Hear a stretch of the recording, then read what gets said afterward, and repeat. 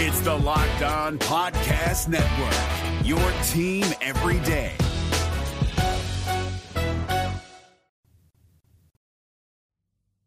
Everybody wants to know, are the Cincinnati Reds going to make a move at the deadline? There's a really good chance they might. We got an inside take coming up on today's Locked On Reds. You are Locked On Reds, your daily Cincinnati Reds podcast, part of the Locked On Podcast Network, your team every day. You are Locked On Reds with myself, Jeff Carr. I'm a lifelong Cincinnati Reds fan that has turned an addiction to this team into information for you. I want to thank you for taking time out of your day to talk some Reds with me. I encourage you, if you're listening, hit me up on Twitter at Jeff Carr with 3 Fs, or if you're watching, make sure you drop a thought down in our comments section because I love talking Reds and I want to talk Reds with you. Locked On Reds is part of the Locked On Podcast Network. We are your team every day. Thank you to all of our everydayers out there. Make sure you drop a line. Let us know that you're an everydayer in the comments section, or hit us up on Twitter and let us know you're an everydayer. We appreciate everybody who is an everydayer. And today, we've got a treat for you as Charlie Goldsmith from the Enquirer joins the show. We're going to talk about whether or not the Reds do make a move at the trade deadline, and he has a thought as to what that move might look like. Plus, the draft turned out to bring a lot of interesting talent to this Reds team. We really dive into Rhett Lauder and take a look at what kind of impact he could bring to the Reds very soon at the big league level. And could this be an extension for... we'll take a look as to who that might be. Coming up on today's Locked On Reds. Thanks for joining us here. Let's jump into the conversation. All right, here with us today on this episode of Locked On Reds is Charlie Goldsmith, the man who knows everything about the Reds and really everything about Cincinnati sports. I mean, you're all over the place. You're doing Reds, you're doing Bengals. You've been following along with this Reds beat super closely this season, so I'm very happy to have you on board. The main question, the first question, everybody's talking about it, and I did an episode the other day with our Brewers guy, and we were talking about how this is a two-team race in the NL Central, and most of the comments on it were, okay, are we going to trade for a starting pitcher or not? Do you see that happening? Let's start with the bigger picture. Do you think the Reds make a move, or do they stand pat? So the Reds have a history of when they have an obvious need and they're in contention of being buyers at the trade deadline. Look at what they did in 21 with the bullpen. In 2020, they added depth. They didn't, I don't believe they did anything in 13, but in 12, they went out and got Jonathan Broxton. This is what the track record suggests, especially when you have an obvious need, like the Reds do at starting pitching right now. So what gets interesting to me, and, we can talk about the names, and I'll pose this as a question, is the best case for the Reds getting a top of the rotation pitcher? Is it getting someone to round out, a rotation to get you to the playoffs and then be a back of the playoff rotation starter? Or is it a tier below that, maybe a guy who helps you fill some innings until Green and Lodolo come back, and then maybe move into the bullpen? So I guess those are the three tiers. Obviously, years of team control will be big in assessing those players' value as well. But there are only a certain amount of types of pitchers on the market, so that makes it interesting too. Yeah, I think that, you start off with the top tier, the ace level, top of the rotation with multiple years of control. You look at a guy like Eduardo Rodriguez, who's had some injury issues this season, so I don't know if maybe the Reds get him on an otherwise discounted deal. I don't know that discount would be the right word for it, but you look at some guys like that. You look at Dylan Cease. You look at Lucas Giolito. And then the other one that really surprised me that there was a lot of people talking about was James Paxton. Now, I don't know if he's tier 1. He might be more tier 2. But kind of following along with that idea is that I wonder if there's not a level that the Reds just say it's too expensive. We're not going to go above this level. If teams start calling on Noel Marte or Christian Encarnacion Strand or Chase Petty or something like that, I know that Nick Kroll has the quote of saying we're not in this to build a farm system, we're in this to build a winner. But do you think that there's a guy like that they're like, yeah, we're not really considering trading him? I think that there's another Nick Kroll quote too that I think pairs up really well with that. Like, this will sound, the Reds have a lot to prove. Like, Nick Kroll's trying to win a World Series. And I don't think that's being talked about enough. And now, what does a World Series window look like for a timeline? But compare that to what the Reds did between 2019 and 2021 when they went all in on chasing an 83 win team. And the plan all along has been chasing a World Series window. So like, I don't know, who's got a 1-year deal? Blake Snell. Does he improve the Reds' World Series odds significantly? That would have to be this season, and that is the question and the debate you're going to have to answer. Does your chances of winning a World Series improve if you get Blake Snell versus the solid prospect you'd have to trade off? So, like, that is the calculus that obviously you go through as you assess the value of every pitcher. I do think, though, all along what we've been reminded by the front office is that the Reds do have higher internal expectations for what the longer, window and upside looks like, especially with how much talent they've accumulated. I think that's something that's been lost a lot on folks with all the different, quotes and comments that people like to mainline over the last 2 or 3 years. They like to say, well, the Reds don't care about winning. I believe that Bob Castellini wants to win. I believe that Phil Castellini wants to win, and this ownership, they wouldn't be in it if they didn't. It's just they've gone about it in a way that I think a lot of Reds fans watch the Steve Cohens of the world and say, well, why aren't we going about it that way? Although the Mets really aren't in the best of scenarios there where they're staying here into the All-Star break. But I think when I look at some of the moves the Reds could make, I wonder, speaking of the Mets, about like a Max Scherzer, a guy on a 1-year deal that they really could. I mean, there's a chance that they would have to pay an interesting prospect for that guy. But Max Scherzer would be very interesting. Move the needle immediately. I mean, not a person who covers baseball would look at that trade and say, the Reds are officially now a World Series. I mean, they would look at that and they would agree with that statement. I think about him. I also think about a guy like Lance Lynn. Lance Lynn has shown that, he struggled the first half of this season, but really started to right the ship around the All-Star break. And he's on an expiring contract on a team that could possibly eat that money. And this is kind of where I wonder a little bit too on guys with expiring deals that might be a lot of cash. If the team trading them doesn't want to eat that cash, Nick Krall said, I have the flexibility. Does that mean that the Reds would take on a contract like that? That is a question for ownership. Nick Krall has been working in the constraints of ownership payroll. And that's the how $40 whatever million question for Max Scherzer. That is the existential question. What is ownership's comfort level in doing what they haven't done in years, in investing in a team in a way that they haven't? Heck, look, I know the Mets are bad, but look what the Mets did the other day. They took on Chris Flexen's contract and added a solid reliever who, might not save the Mets, but he helps them get better. Those are the types of things you can do. The Reds could use another relief pitcher right now. Those are the types of things you can do when you have money you're willing to spend. The Reds haven't been willing to spend money in that way, that aggressively since the 2020 offseason, when they got Castellanos and all those guys. So that's the question we don't have the answer to. That's probably the question, knowing how these things work. That is the question and the conversation and the dialogue that Nick Krall is going through with ownership right now. Like, we've seen smaller examples when the Reds have signed guys over the last couple of years where not that they're pushing the payroll, but they're continuing and pushing that dialogue and saying, let's get this guy in the building and pitching a plan to go out and maybe spend a little more than ownership expected heading into the offseason. So, if a guy like Lance Lynn or Max Scherzer, that would have to be a discussion on a much, much bigger scale. And a Reds team that's been operating with a low payroll recently would have to have a change of heart from ownership and make a massive jump in the other direction. I'd be intrigued to see that, especially with all the money that's coming off the books after this season. I mean, Hunter Green, the only guaranteed contract on the field past this year. Kind of looking into the Charlie G crystal ball, what do you think happens? And knowing that I'm not going to ask you to say a specific name, but kind of the tiers we laid out, top tier, mid tier, and maybe like a back end of the rotation type dude. What move do you see the Reds making? I see him getting a starter. A second, third tier starter personally is what I would expect. I think that is the sweet spot of maintaining World Series window, pushing and sending a message of being competitive in 2023, and most importantly, where the market is at. I know, we don't need to relitigate the Tyler Mahle trade, but I like the name as a comparison.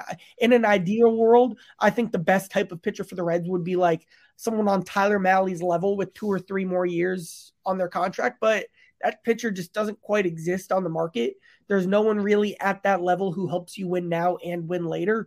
So, instead of going all in and going further into that, Shane Bieber tier, I'd kind of scale back the other way and help the 2023 win team probably rely a little bit more on Green and Lodolo and maybe get a bullpen arm as well, kind of one of those Michael Givens 2021 type trades for this year's Michael Givens, whoever that would be. Coming up, what's in an extension, and are the Reds more likely to operate like the Tampa Bay Rays or the Atlanta Braves? We talk about that coming up next. Today's episode is brought to you in part by Sleeper. Want a chance to win more money with less picks? Head to Sleeper, where you can win up to 100 times your money on just 2 or more fantasy baseball picks. Sleeper is now offering up to a 100 times payout for up to 8 pick contests. Choose as many as 8 players that you like Joey Votto, Jake Fraley, DJ Friel, just to name a few, and pick more or less on your favorite baseball stats like home runs, strikeouts, hits.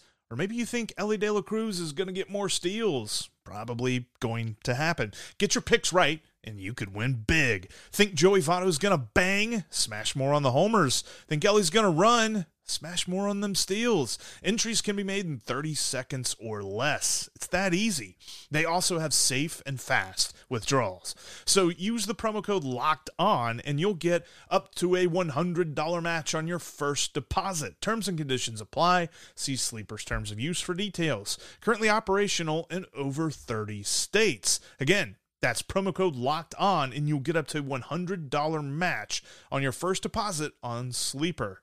Check out Sleeper today. Thanks as always for making Locked On Reds your first listen every day. Every day is coming up tomorrow on the show. Steve will return, and we will tell you about the importance of this Brewers series coming up this week. I mean, obviously, facing the other team and the 2-team race for the NL Central is super important. How can the Reds take advantage of that? Steve and I will dive into that on tomorrow's episode. And if you can't be at Great American Ballpark to watch this huge series, you can catch every pitch of the Reds' hometown broadcast with SiriusXM. Just download the SXM app and search the word Reds. All right, let's jump back into our conversation with Charlie Goldsmith as we look at extension candidates and how the Reds roster could be operated here in the future. I like that, and I think that it kind of plays on the strengths of this team. And I keep thinking, like, it's either going for a guy like that or standing pat and saying guys that are coming off of injury are going to be better than us overpaying for Shane Biebers and Dylan Ceases and things like that. I do find this interesting, though, because kind of mentioning the guaranteed money that's coming off the books and Hunter Green having already signed his contract, it's evident to me that with how early they got him in his career to kind of, buy out a few years of free agency and things like that, that doesn't seem like the only deal that the Reds are going to make. And I know there was quite a bit of talk about this earlier this season whenever he did sign this deal, but having had a couple of months now to kind of stew on it, watch some performances, see some guys get called up and see how they perform immediately, who is the next guy you think that gets that contract extension? It's a tough market to predict. When Hunter Green signed his, we knew, or what we reported was they were talking to Lodolo and Ashcraft. And since then, Lodolo hasn't really pitched and Ashcraft has had the ups and downs he's had this season. So it's who knows where we'll be 2-3 months from now. You look at the young core, like, Elly De La Cruz is a Boris guy. Indy is a Boris guy. India said he hadn't talked to the Reds. I don't know. I can't report on what Elly De La Cruz's contract talks have been with the Reds, but there is a track record for Boris clients. That takes you to Matt McClain, a very interesting extension candidate. The Reds do want to build that way. That is what they want to do here. Have these young guys buy into the talent and the upside. Spencer Steer, obviously, you'd put into that camp as well. Guys who you are seeing how good they can be, getting them locked up long-term. That is like the plan and the vision. Which is more likely to happen, a Rays model of roster building or a Braves model of roster building? Understanding the Braves have a very large payroll that I'm not necessarily sure that the Reds will ever eclipse 200 million unless, inflation and all of that stuff happening down the road. But as far as this current economy looks, like 200 million seems like a large payroll for a team that has said before, like, we will be competitive within our own means. But do you see it more likely what the Braves are doing, or more likely the Rays, where it's like we got 1 or 2 guys on extended contracts and then we cycle through everybody else? It's a good question. I think we need more information. Like, by the Rays, I assume what you mean is like trading ahead of schedule. Yes. Like, I think you'll see situations where the Reds consider that. I do think the preference is to keep the core together. I think if the Rays, if you give their front office a crystal ball, I think that's how they would rather do it too. It goes back to our conversation earlier. What is ownership's comfort level and raising payroll to levels it hasn't been at? They have to answer those questions about who they want to be. They have to see if, one, obviously the young talent that they haven't had this much of in a while, and two, the attendance and the viewership that they're getting that they haven't had in a while. Three, the TV contract, which is all this uncertainty. Like, there's just all this information that you don't quite have yet. Ownership will have to make that decision. Hey, that's going to be what shapes the next decade of Reds baseball. That's as important as it gets. And hey, this is the starting point very much of the conversations that are going to shape how aggressive the Reds are going to be willing to be.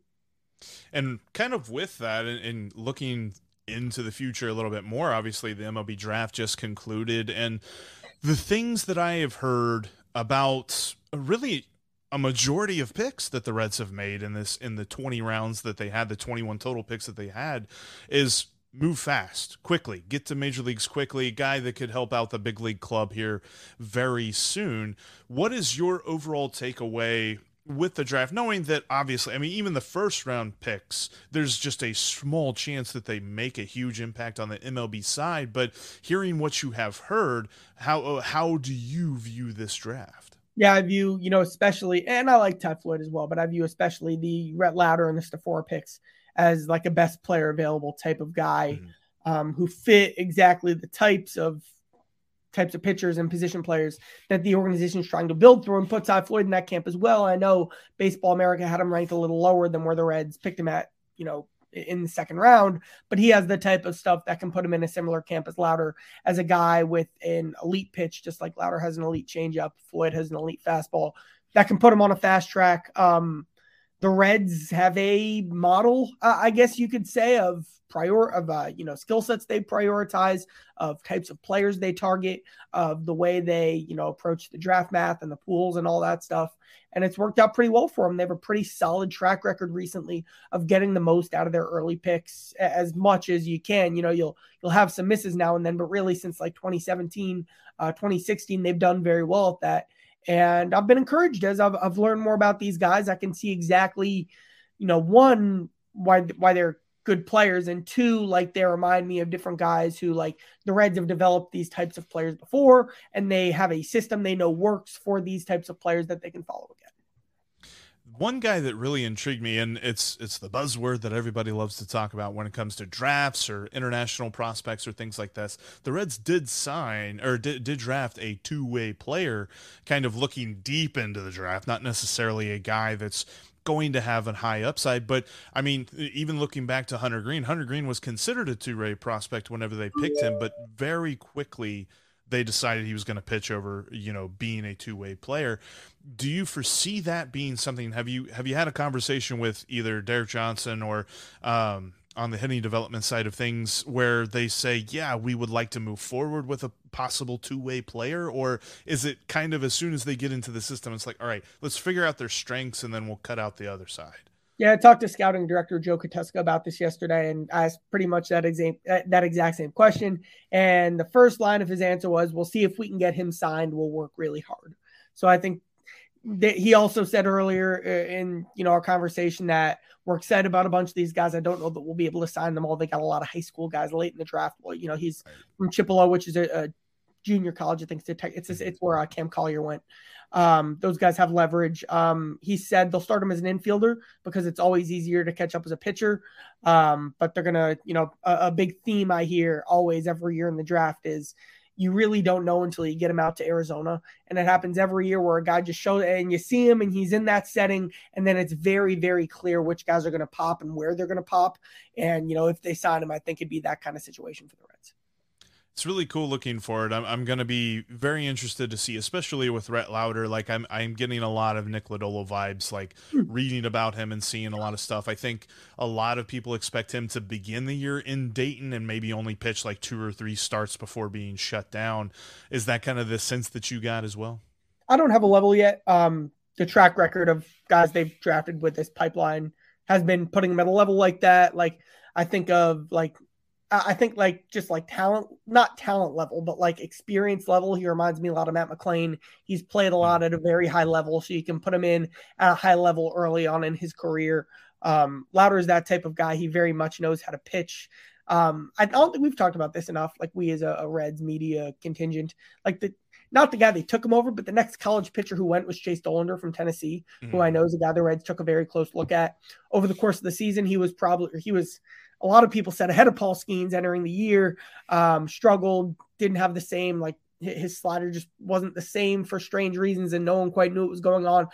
He's elite stuff, but there's going to be like a development process that has to go on with him to maximize that, compared to a guy like Lauder, who very much knows exactly what he wants to do and has great feel and great instincts and a great track record, unbelievable results this year, and has proven he has this stuff to shut down LSU's historic offense. So like Lauder has all of that, which clearly is a big reason they valued him, even though Dollander probably has the more, MLB The Show like stuff.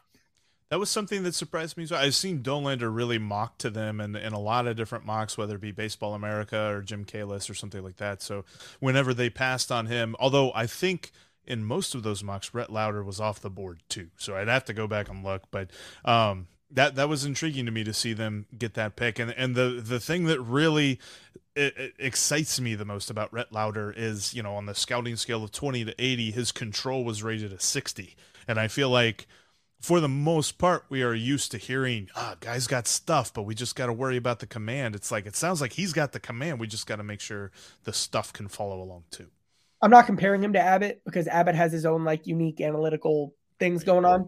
But something that's very similar to Andrew Abbott is that they both were, not to call them late bloomers, but guys who really didn't pop out of high school, who had to learn how to pitch first and who didn't have elite stuff early on, not that they don't now, and had to figure out the arts of the game before kind of the science of who they were as pitchers really caught up with that. And then they took off as pitchers. So like the Reds stressed every conversation I had about Rhett Lauder, they're like, he's not just a pitchability guy. The stuff's there, and he's being underrated about the electricity he brings to the table. But I do think that kind of old school approach is the basis of the scouting report on him. Going to add to the hair game, too. The hair game looks strong. In a season full of surprises, there are a couple that stand out above the rest. I'm going to get Charlie's take on that, and I'll give you my biggest surprise coming up next.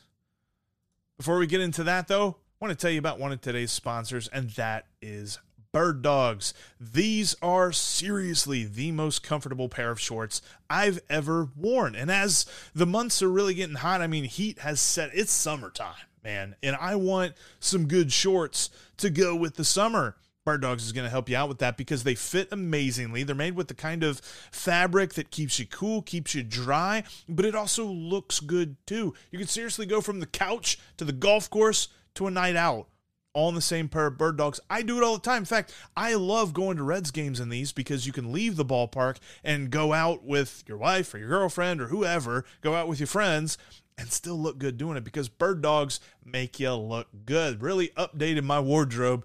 My wife no longer has to pick out my clothes for me every so often. That happens, I know. Bird Dogs will help you out. Plus, you're never going to want to take these things off. So comfortable. They work in every situation. And you can get this awesome Yeti-style tumbler to go with it. You want to keep your boys cold and you want to keep your drink cold with a Bird Dogs Yeti-style tumbler by going to birddogs.com/LockedOnMLB, or you can use the promo code LockedOnMLB to get a free Yeti-style tumbler with every purchase. Again, that's birddogs.com/LockedOnMLB or promo code LockedOnMLB to get that free Yeti-style tumbler and get yourself some comfortable Bird Dogs. I swear, when you get these Bird Dogs, you're not going to want to take them off. I promise you. Make sure you're following the podcast on all your favorite social media apps. You can follow us on Twitter. You can follow me at Jeff Carr with 3 Fs. You can follow Steve at S. Offenbaker with 2 Fs. You can follow the show at Locked On Reds. Also, join us on the Discord server. We've got a link down in the description of this episode. We would love to have you talking Reds all the time on the Locked On Reds Discord server, so make sure you join in. And always, as we're heading toward the weekend and we're getting back underway in the season, remember that you can catch every pitch of the Reds' hometown broadcast with SiriusXM on the SXM app. Just search the word Reds. All right, let's jump back into our conversation. We're going to finish up. We're going to look at some big surprises. And I got a question about a favorite player that Charlie Goldsmith has covered so far being on the Reds beat. And he actually gives me 4. I know this season, and we're here in the All-Star break getting ready for the weekend series of the half of the remaining 6 games against the Brewers, and there's just been so many surprises. I mean, the fact that the Reds are in first place at the All-Star break is a surprise in and of itself. But you talk about all of these guys that have come up and really, I mean, so far played well. I want to stress they're playing the longest years of their career, obviously, with the remainder of the season, however long it's going to last. But so far, they've all looked very good. Who has been the biggest surprise for you? I'm going to go Andrew Abbott specifically because like pitchers who have pitched that little are supposed to be like in Double-A right now. People don't even talk about enough with Andrew Abbott that he was a reliever for most of his career at Virginia. He only had 1 full season as a starter. Then he gets drafted. Then he has last year with the Reds. And now he's already up in the big leagues doing what he's doing. I know he kind of scuffled against the Brewers, but he's the guy you feel best right now, like with the active roster, going through his turn of the rotation, his elite stuff, his when you really dig into the analytics, the rise on his fastball, his slider drops later than most, like the way he just uses all 4 pitches and has very, the ability to get them all over the strike zone and has a lot of confidence in using them in any counts. Like all of that is what like a 30-year-old pitcher is supposed to be doing. And for Abbott to be doing this when the Reds needed it more than they needed anything else, probably the biggest surprise, because again, like we've watched all Green and Lodolo and Ashcraft starts. You expect the ups and the downs and the development to be the big part of the journey. And Abbott has just arrived ready to hit the ground running.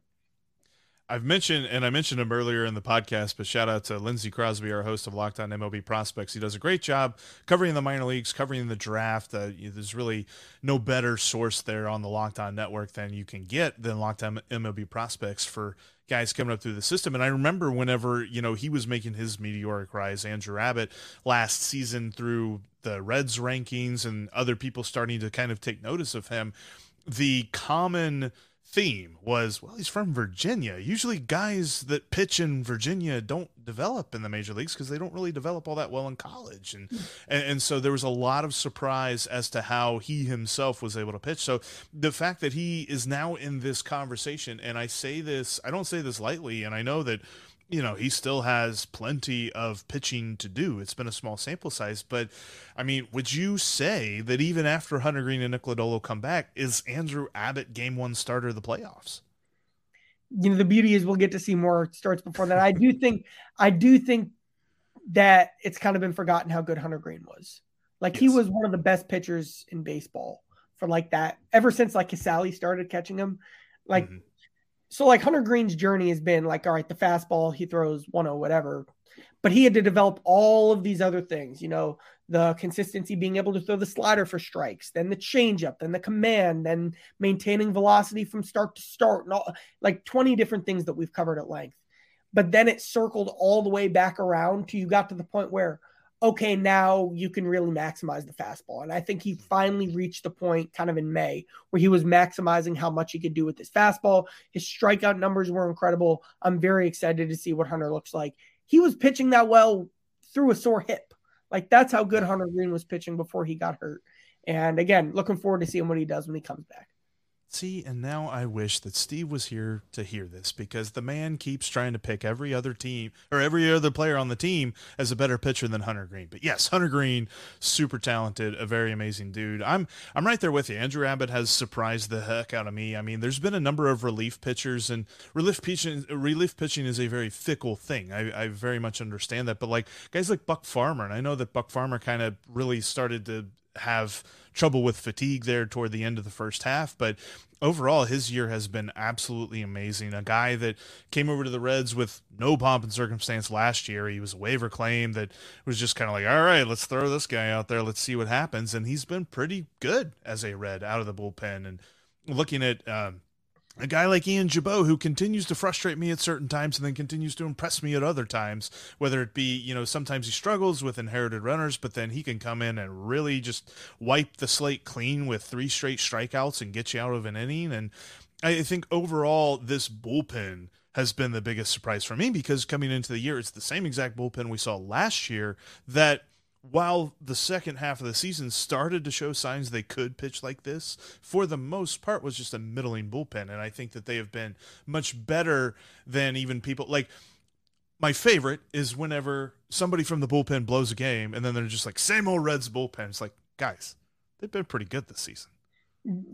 I like your surprise answer better than mine. That's really, really good. Like in spring training, what we're seeing and what we're hearing was, after Alexis Diaz at 1, 2 through like 12, you could put those in any order and kind of shake it up and see who would become the opening day roster. Like even a Lucas Sims, we hadn't seen Lucas Sims since the end of the 2021 season. Like everybody, and I mean everybody, had a huge like red star next to their name. The Reds probably had to cross their fingers about every single guy in the bullpen for lack of track record or injury history or not elite stuff. And then they figure out that Alex Young should throw his changeup more, and then he becomes really consistent and does this. And then they figure out that, Buck Farmer's fastball has never been as good as it has been, or what they're doing with Fernando Cruz's splitter. Like these are not flashy pitches that had these guys owning big reputations heading into the year. I like Daniel Duarte. I think he's underrated. Like just different guys like that who are just like everyone belongs in the Reds bullpen right now. And I think there's something to be said about that. And that's been a big part of their success. Yeah, we're looking at the Reds going after a bullpen arm this trade deadline, not because it lacks talent, but because these dudes are just worked to death. I mean, we need a little bit of respite. They need somebody that's a little bit more fresh, but I'm excited to see what they do there, but I'm kind of curious on your perspective of this, because having get to cover the Reds now for a couple of years, and I mean, obviously last season there were 69 players that the Reds ran out there at some point in the season. You've seen a bunch of different call-ups so far this year. On your time on the beat, who's been your favorite player to cover? Favorite player to cover? Elaborate on that, because I could answer that a bunch of different ways. Well, let's go with the most loquacious, the guy that if you need something for a story, I'm going to this guy. So that guy. All right, so I'll give 4 answers, 2 current people.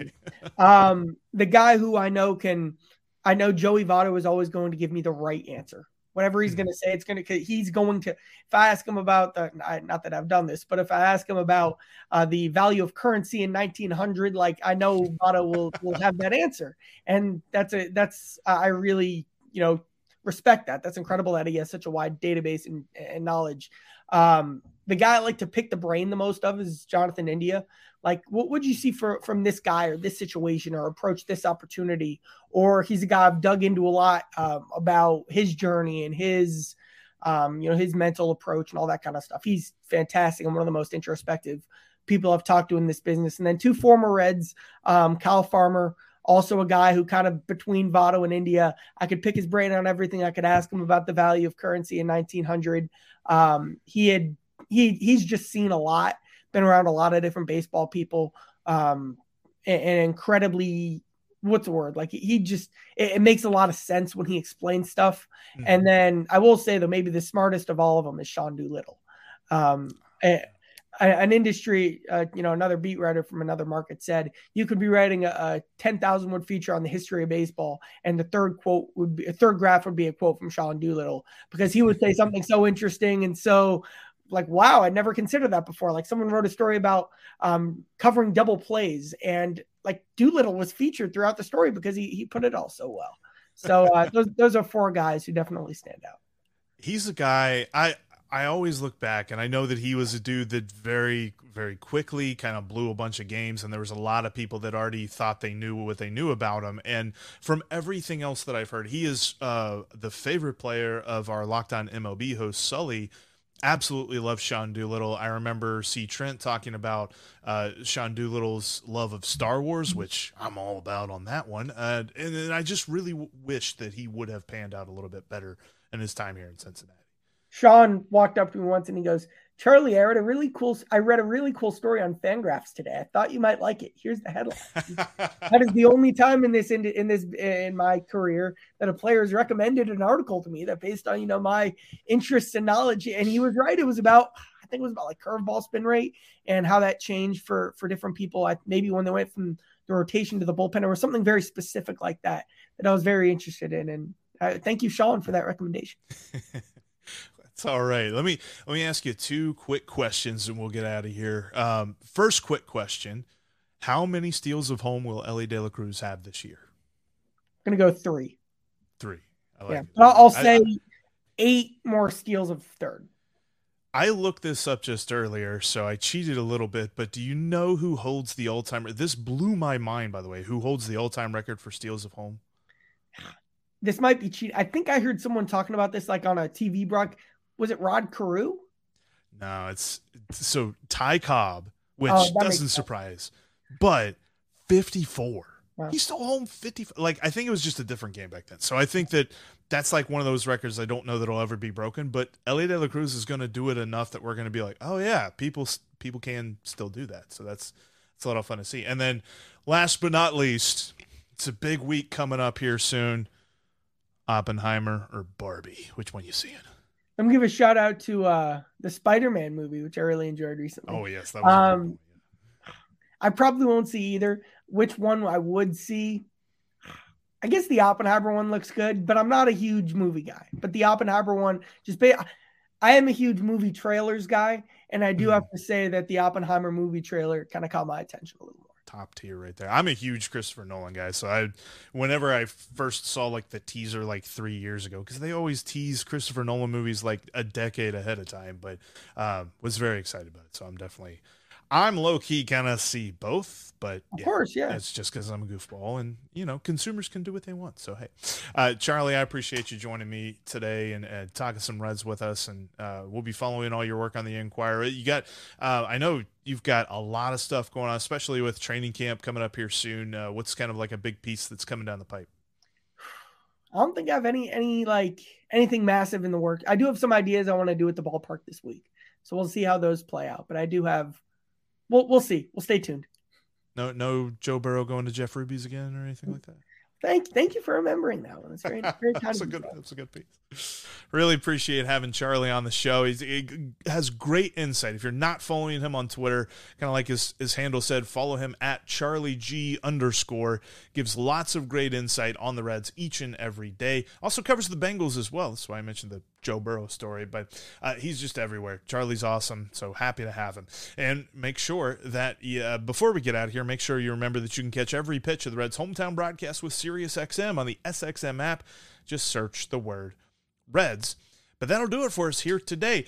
Check us out tomorrow. Steve will be back, and we'll get you ready for this Brewers series and how the Reds can take advantage of these next 3 games. That's coming up on tomorrow's Locked On Reds. But thanks for making Locked On Reds your first listen every single day. Hope you're subscribed on the YouTube channel. Make sure you click that bell to get notified whenever we've got new content for you, or subscribe on your favorite podcasting app as well and take us with you on the go.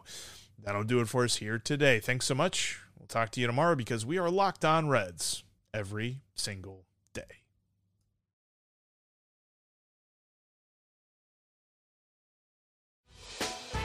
Hey, Prime members, you can listen to this Locked On podcast ad-free on Amazon Music. Download the Amazon Music app today.